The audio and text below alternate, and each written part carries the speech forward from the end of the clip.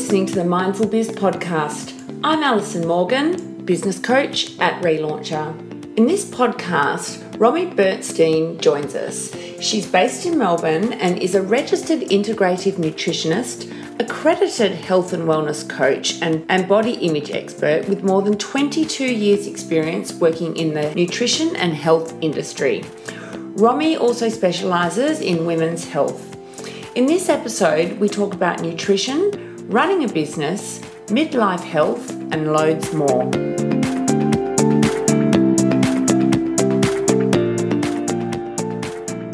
Hi, Romy. Thanks for joining us here today. How are you? I'm great. How are you, Alison? I'm good. I'm always good when I'm around you.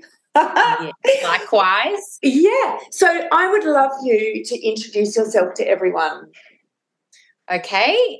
So I'm Romy and I am a Melbourne-based registered nutritionist, a accredited health and wellness coach, and also a body image coach.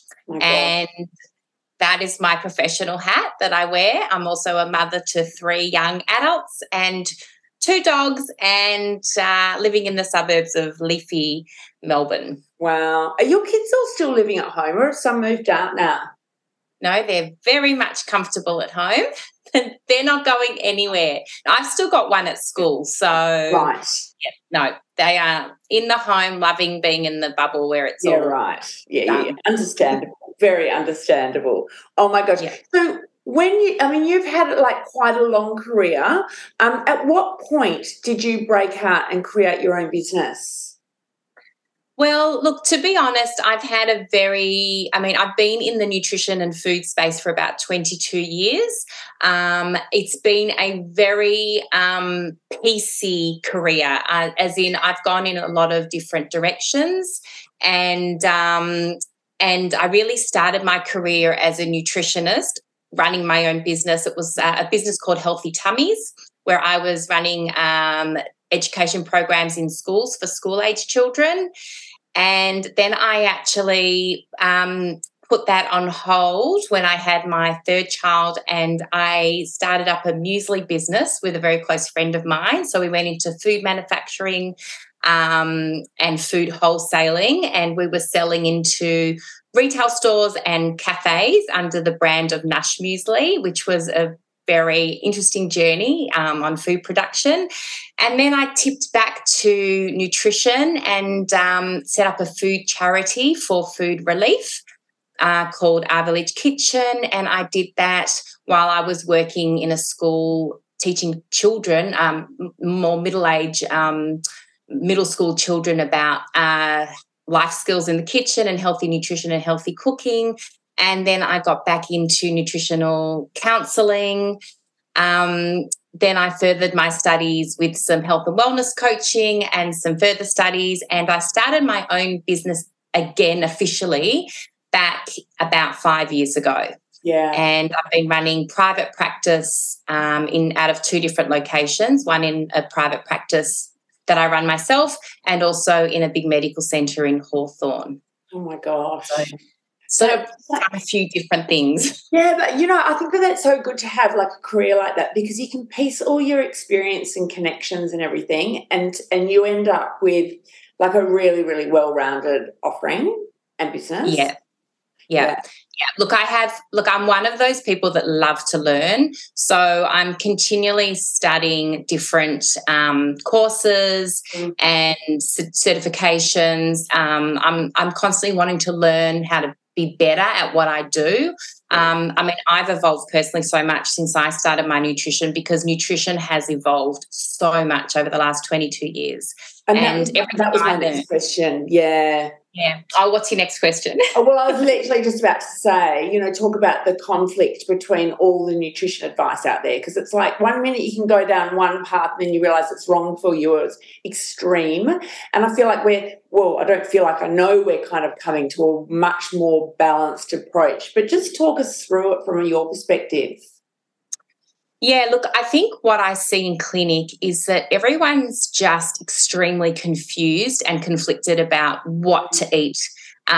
Because the reality is that nutrition as a science just continually evolves. The researchers and scientists are continually digging deeper and finding out more and more things about the way the body connects with food, and, not just from a physical point of view, but from an emotional and a mental point of view. So the science keeps on evolving, and it's really hard to keep up with the science. And the other thing about all these studies is that a lot of it is quite conflicting. So you'll get a group of researchers studying one thing, for example, and then you'll have a group of researchers studying an opposing thing, and they'll both kind of, have quite valid, conclusions about their studies, but, that can be quite confusing even as a professional to go, well, okay, well, which one's actually correct? And the other thing is a lot of the studies are done, not necessarily big studies. A lot of the studies that come out are just done on small numbers of people or even laboratory animals, and then it's sort of translated into, well, this is the best way to eat. Don't eat this is toxic, this is poison, this is healthy, this is not. So there's a lot of science confusion out there. On top of that, there's just a super boom of products, of foods on the shelves. So, when we used to eat very basic back 20, 30 years ago, there's so much more choice now. So it's very confusing. And food marketing is also extremely clever. And, it's very hard to know almost what you're eating and also what's actually the best foods for you to buy for you and your family. So shopping can become a bit of a shopping minefield as well. The other thing is there's so many different dietary theories out there, and some of them have gone viral and just become really huge. And people don't understand that, these are just theories. These are just recommendations of how to eat for a certain outcome, but people sort of take them like gospel almost and take them very seriously, and people can get caught very much down that rabbit hole of cutting out a lot of foods that they don't need to, and also just not really knowing what they can go down, for example, the keto path or the vegan path or the paleo path, but it might not actually be the best path for them and their body because we're all very individual. So that's quite confusing as well. And plus, just hop on social media and there are so many wellness influencers out there preaching information that is often misinformation as well. So no wonder everyone's very confused. It is a minefield. How do you eat in your household? I would say that we are quite balanced. Look, we are quite whole foodie and wholesome. I have a lot of fresh produce in my house. We cook a lot of vegetables. We're quite plant-based, but, we obviously have meat and fish and chicken because I have, a big family, and we're not like vegetarian or vegan, but we eat mainly plant-based. We have processed and packaged foods in the house, but I'm quite careful about, what I choose to buy.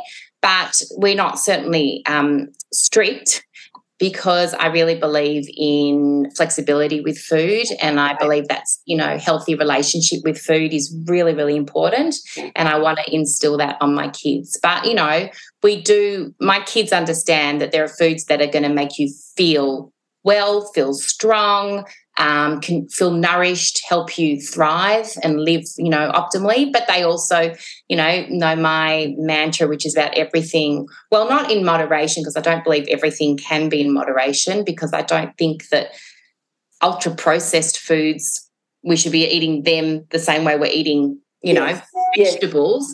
But, there's a place for everything, and I feel like, we have to have those foods that nourish our souls and, that we enjoy as well. So, yeah, I agree with your philosophy. So I know that you work with a lot of like mid-aged women, like, yes. our age. Obviously, like there's hormones, bodies are changing, things like that. How do you help women of the sort of midlife, perimenopause? Yeah, that area. Yeah, it's a really tough stage of life for women. I mean, we are just on a hormonal roller coaster through our entire life. Obviously, there's all different major stages of life where our hormones change and our nutritional needs change, our bodies change. There's a lot of change going on even on a monthly basis, every week or in a different phase of our menstrual cycle. So there's change for a woman, like constantly. And perimenopause is quite a challenging time for many women. Some just breeze through it, but most don't. It's a hard age where with the hormonal changes and estrogen dropping, a lot of women tend to have a lot of symptoms. They're getting hot flushes, they're getting weight gain, especially around the abdominal region. It's very glamorous, isn't it? It's wonderful. It's wonderful. We get emotional changes, skin changes, hair changes. I mean, there can be so many different things that go on during this menopause stage of life, but we can also embrace it and embrace a lot of healthy habits to really try and optimize going through it and minimize our symptoms. I really look at the 5 main pillars of holistic health. I work through a very integrative holistic lens, and we very much focus on what are we eating, like how are we moving our body, how are we sleeping. It's so underrated how we sleep during this stage of life, how are we managing our stress and our mindset, and also like how's our relationships, not just with our loved ones but with ourselves as well, because we can be very self-critical at this stage. It's a hard stage to go through, and sometimes we can be our worst enemy with the body changes and the mood changes and the emotional changes and things that are going on. So we look at all of those sort of foundations, and we can work on every every foundation by just mastering the basics of each stage. So basically by mastering the stage, or like literally having a better understanding and insight into yourself and what's happening with you, perimenopause and menopause doesn't have to be a terrible chapter of life. No, it doesn't. And the thing is, there are so many things we can do within our diet and lifestyle to improve that journey of going through perimenopause, menopause. If you have done all of those things, like you've changed your diet, you've improved your diet, you've really looked after yourself from a lifestyle perspective as well, and you're still getting symptoms, then obviously there are medicines, there are supplements, there are other things that you can do as well. And you don't just have to go down. What I sort of try and educate people about is you don't just have to default to a medical solution, as in go on HRT, go and get a Mirena, go and have certain medications or things like that. Or some women are having hysterectomies, or, going to some great lengths to medically go through this stage of life. There are definitely diet and lifestyle things that you can do to enhance this stage and make it easier. And I believe that both medical and holistic approaches can work very nicely together. So, super interesting. It's also a topic of conversation that really wasn't around in the past. So it's actually nice that people are talking about it now.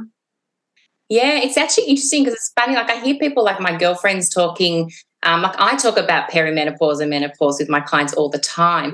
But what my friends are saying is that they've noticed that this once taboo conversation is definitely something that we are being more public about, that we're all addressing more positively. And, I think this stage of life used to be like seen as like it all goes downhill from here. When you hit that, you become old.